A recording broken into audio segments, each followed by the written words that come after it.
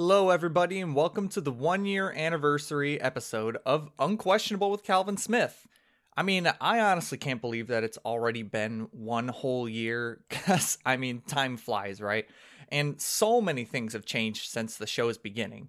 But today, I wanted to take a look back on some of the conversations I've had with guests, as well as some of the solo episodes I've done, complete with audio clips and a few updates to the information provided in previous episodes. So let's get started.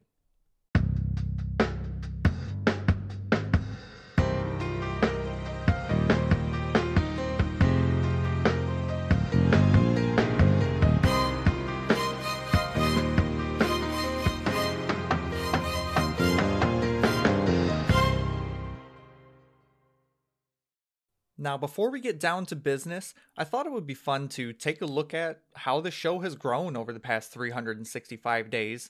So, as of the recording of this episode, which is just a couple days before the actual anniversary, as of right now, I have 247 followers on Instagram, 49 followers on Twitter, 167 followers on Facebook, 880 followers on TikTok. That's really cool.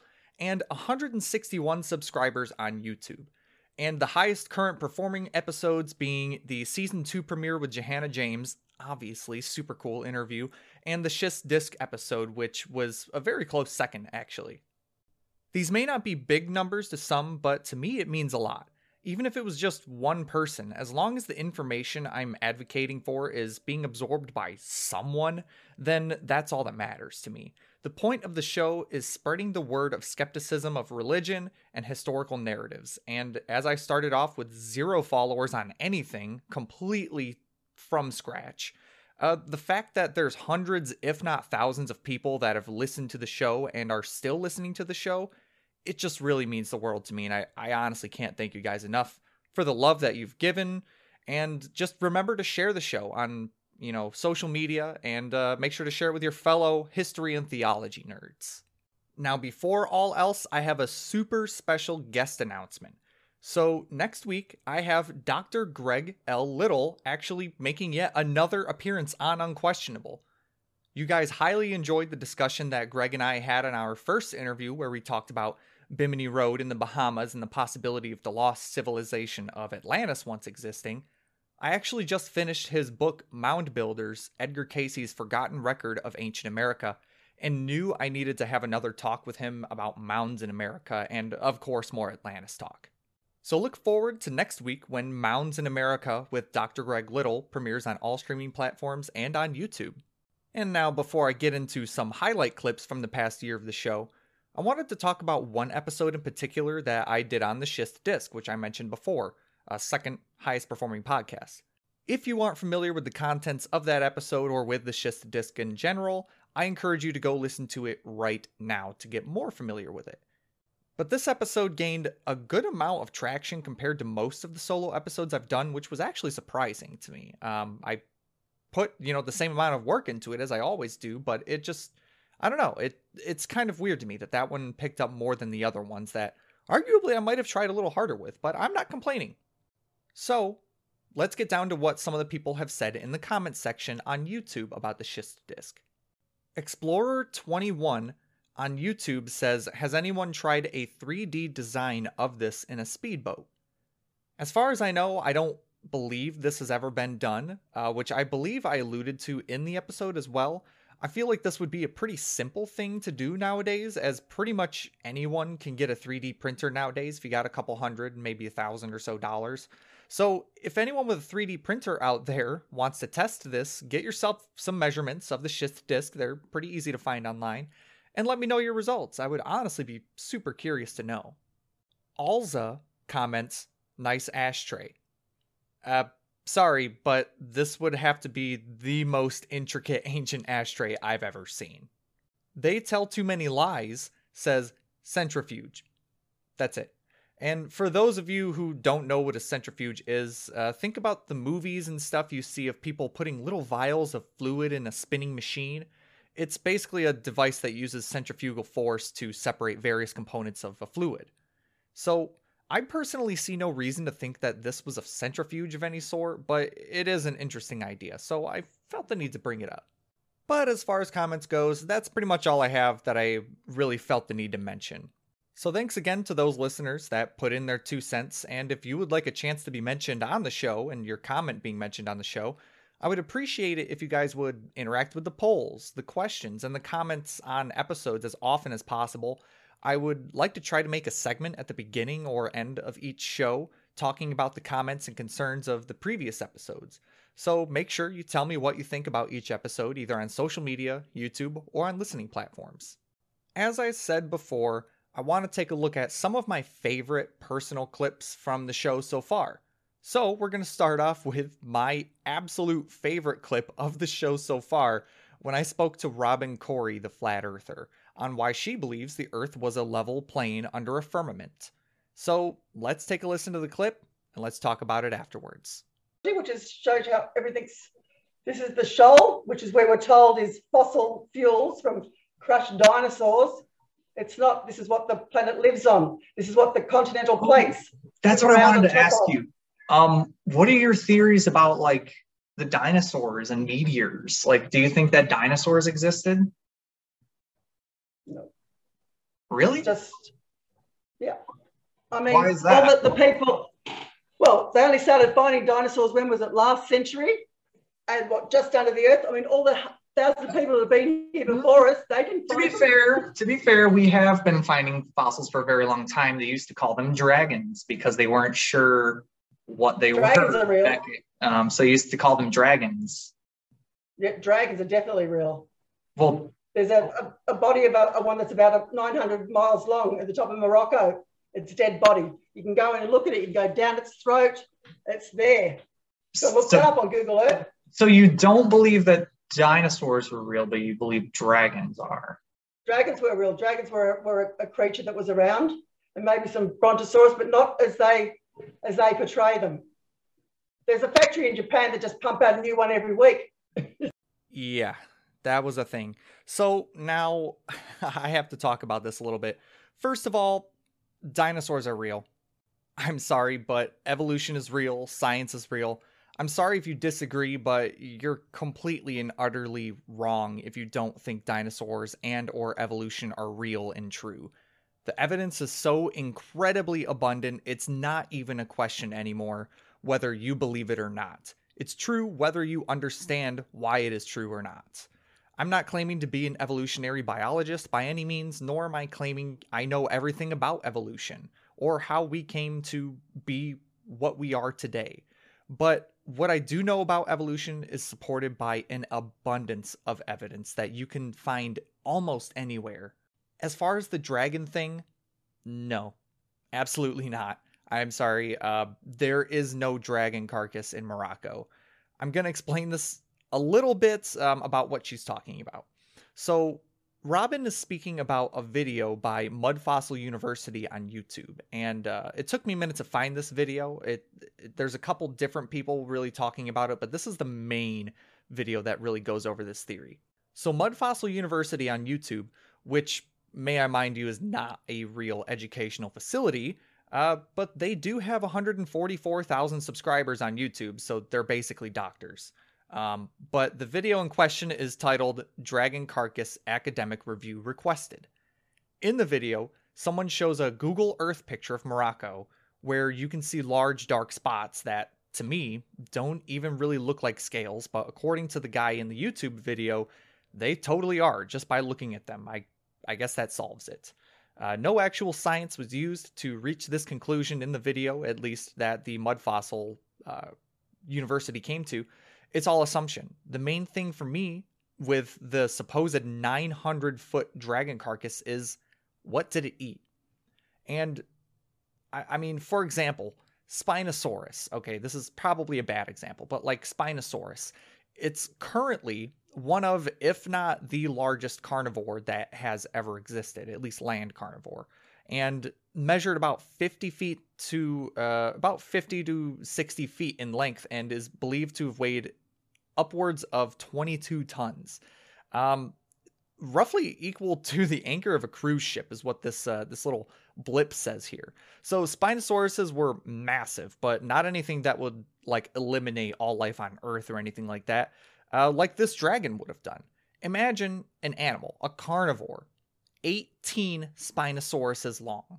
That's what this Mud Fossil University is trying to pass off, is that this Spinosaurus times 18 sized carnivore would have lived in Morocco and just died. This dragon would be so large, there simply would not be enough food to support the existence of a 900-foot carnivore. It's just improbable. And not to mention, what about the dragon's family? There couldn't have been only ever one dragon to ever exist. Why have we not found giant dead dragon carcasses all over the world? Or any dragon carcasses of any size? But anyways, this is probably my favorite clip of the show so far. So, dinosaurs are real, and dragons aren't. Well, I guess not according to Robin. I'd be interested to have Robin on again to maybe dive a little deeper into her beliefs on religion, archaeology, and geology, since we already touched on Flat Earth. Maybe soon. But let me know your thoughts on the dragon theory. I'm honestly curious to hear your thoughts on it. So with that, we're going to move on to the next clip. For this one, we're going to take a look back on one of my very first guests on the show, Mr. Larry Paul, the director of the American Institute of Pyramid Research. During Larry and I's conversation, Larry gave me a super special preview of his most recent discovery at the time of recording our interview. So let's take a look at what Larry found while visiting the Menkaure Pyramid on the Giza Plateau. Yeah, but there is an alpha and omega there. You can see that plainly the alpha, and then the O, rises above it, and it does seem to have serifs at the bottom like the omega. But but there's also an inverted V there, which is not really part of an alpha and omega. But I call it an alpha and omega because I do think it is, because my friend Robert Grant, whose birthday it is today, I wrote him a birthday poem. And I saw that. Yep. Yeah. So yeah, I had fun doing that. And so he discovered an alpha and omega on the sarcophagus rim in the King's Chamber, and it's plainly there. We've photographs of it, and so it's plainly there. And I found an alpha and omega on the outside of the Great Pyramid, and Robert Grant agreed with me when I showed it to him when I discovered it a couple of years ago.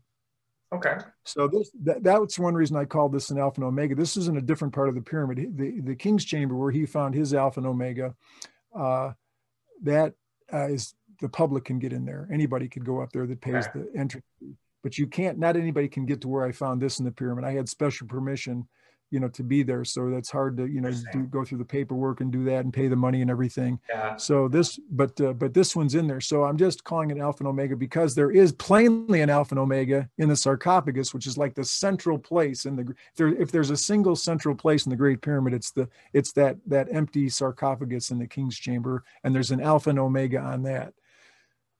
So this I really take for granted. This was such a privilege for me to be able to be exposed to this before most people, if not everybody. Larry Paul showed me this clip just a couple days after he took it, and at the time hadn't shared it with his followers on social media. So I literally was one of the first people to see this amazing discovery, and I think I take that for granted. As for the symbols itself, Larry hasn't said much about them since our interview. But as he said, these symbols were found just inside the Great Pyramid in a closed-off area not accessible to the public. These symbols could lay credence to the theory of, quote, sacred geometry, which is the study of the spiritual meaning of various shapes and symbols. And I hope to have an expert in sacred geometry on the show in the near future so we can dive deeper into the subject. I don't know, maybe I can have Larry Paul on again. Because as a layman, I don't know enough about it to even really give an opinion on it, at least at the moment.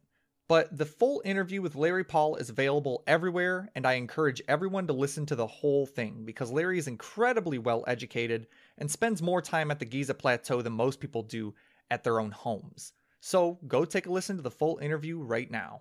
Moving on to the next clip, this one comes from my most popular interview yet, the interview with Johanna James. I loved this conversation. If you aren't familiar with Johanna James and her work, get familiar. because Johanna has spent the last few years of her YouTube career researching ancient sites around the world, and she's doing a fantastic job at it, so I highly recommend her YouTube channel.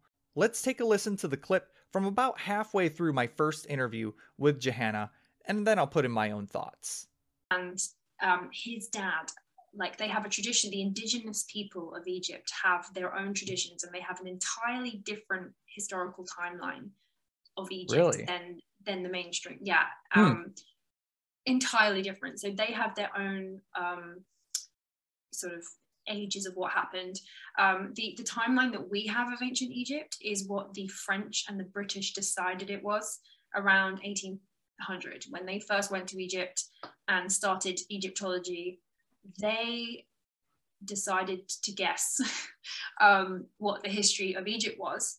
And so they decided on the timelines for all the kings and everything, whereas the indigenous people, the Cometian people, because it was originally called Kemet before it was called Egypt, and they have their own timeline. They have a oral tradition of the Sphinx, like the rock of the Sphinx, being respected, and people going to it from 50,000 years ago. And then they have it was carved out later into a lion, and then only later in the Egyptian time did they whittle the head down to a pharaoh. So the head was carved much later. So that's the oral tradition that the indigenous people of Egypt have. Very interesting. They have their own timelines for the kings and things, and they believe that a lot of Egypt was started a lot earlier than what the British and the French say. They say that the first kingdom was around 3000 BC. They think it was more. It could be pushed back to as much as 7000 BC. They think that the first kingdoms were just like, if you take the kingdoms of Egypt and stretch it out a lot wider, that's more aligning to what their oral traditions say. So this little fact that Johanna spewed off was something I wasn't necessarily aware of. I had heard about it through the grapevine, but never really knew for sure about it. I was aware that there were a few details that had been doctored by the invaders of ancient Egypt, but I wasn't aware of the extent of the difference. After looking more into it after our initial conversation, I was completely taken aback that the locals of Egypt don't follow the consensus of the history of their own civilization, often even going as far as to say that it's improbable or disingenuous. I think this is super important to remember because, let's be honest, it wouldn't be the first time the, quote, white man went and started changing history. This is something that me and Dr. Little talk about a little bit on our interview next week. So I feel like this is something everyone should be aware of sooner than later. And as I have always said, don't just blindly trust what your school textbooks say. Think for yourself. Research things in your own time if you're curious about it. This final clip is coming from my interview with the self-proclaimed ET contactee and Akashic record reader, Debbie Solaris, and also she hosts her own TV program on the Gaia Network, which is essentially the History Channel at night, but all the time, and on steroids. All kinds of woo and unsupported claims, all the time on that network. No hate on Debbie Solaris. She's a fantastic person. She's literally the nicest person on the planet, so no hate on her. We'll kind of get into it. But anyways, let's listen to a clip from my interview with Debbie Solaris when she was just starting to tell me her story of how she came to believe she was contacted by extraterrestrials. So let's get into it. I went to sleep as normal, but when I came to, found myself in a different consciousness that I don't even know how to describe it. It was like everything was crystal clear. The colors were brilliant. Everything was so crystal clear and beautiful that I just couldn't believe it. It was, and as I was looking around, it looked like an extraterrestrial starship. I mean, it felt like it was a starship. What makes you say that? But it wasn't. What's that? What makes you say that? That you think that it was some sort of starship? Just the way it was configured, I guess. It seemed like a starship, except it wasn't metallic. Okay. What kind of material was it? What's that? Do you know what kind of material it was? It looked like light and plasma.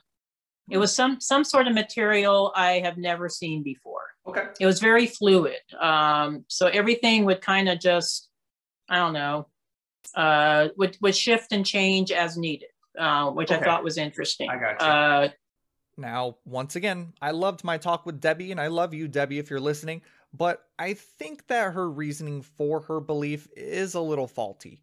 So her story is that basically 2012, and she had a slight fear that the world was going to end on December 21st, the day before my birthday, funny enough. So she goes to sleep one night, which I believe she says was the April or May before December 21st, 2012, and she essentially has a dream. And then that dictates how she literally lives the rest of her life from this one dream. And this is still how she's living her life today. I kind of thought to myself, Debbie, what if you were literally just dreaming? What if the fear of the world ending was in your subconscious and manifested into a dream which was so vivid that you believed it to be a real experience? I mean, I've had some dreams that were uncanny in how realistic they were, but I'm able to still take a step back and say that it was just a dream. A false reality created by my subconscious to try to decipher ideas and events in my head. How are you so sure that this isn't the case for you, Debbie? And I just feel like she even wasn't super sure how to answer that question when I asked her. A dream alone just isn't sufficient evidence, or shouldn't be sufficient evidence, to believe in aliens, just like it's not strong enough to believe in a god or spirits or ghosts if you dream of them. It's quite literally your mind making things up. So, do I believe that Debbie believes that she was contacted by aliens and can access the Akashic Records? Sure, I totally believe that she believes that. But do I believe she was actually contacted by aliens and can access the Akashic Records? No. Sorry, there's just not sufficient evidence for that, and frankly, I think Debbie knows that. Sorry, Debbie.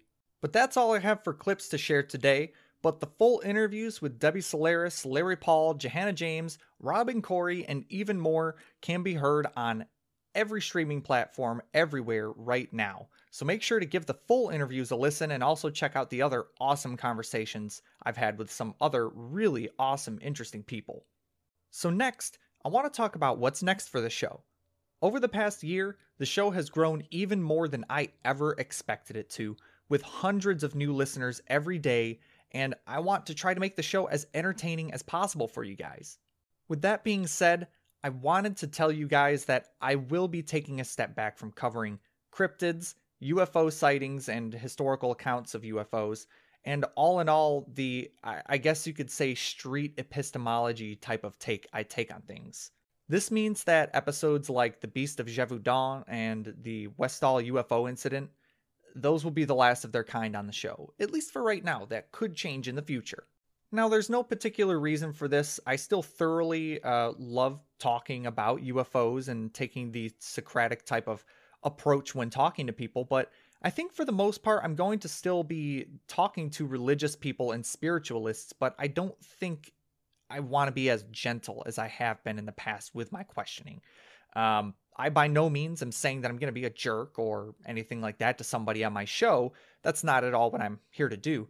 But I'm going to be asking some questions to people that may or may not be controversial to my guest at the time.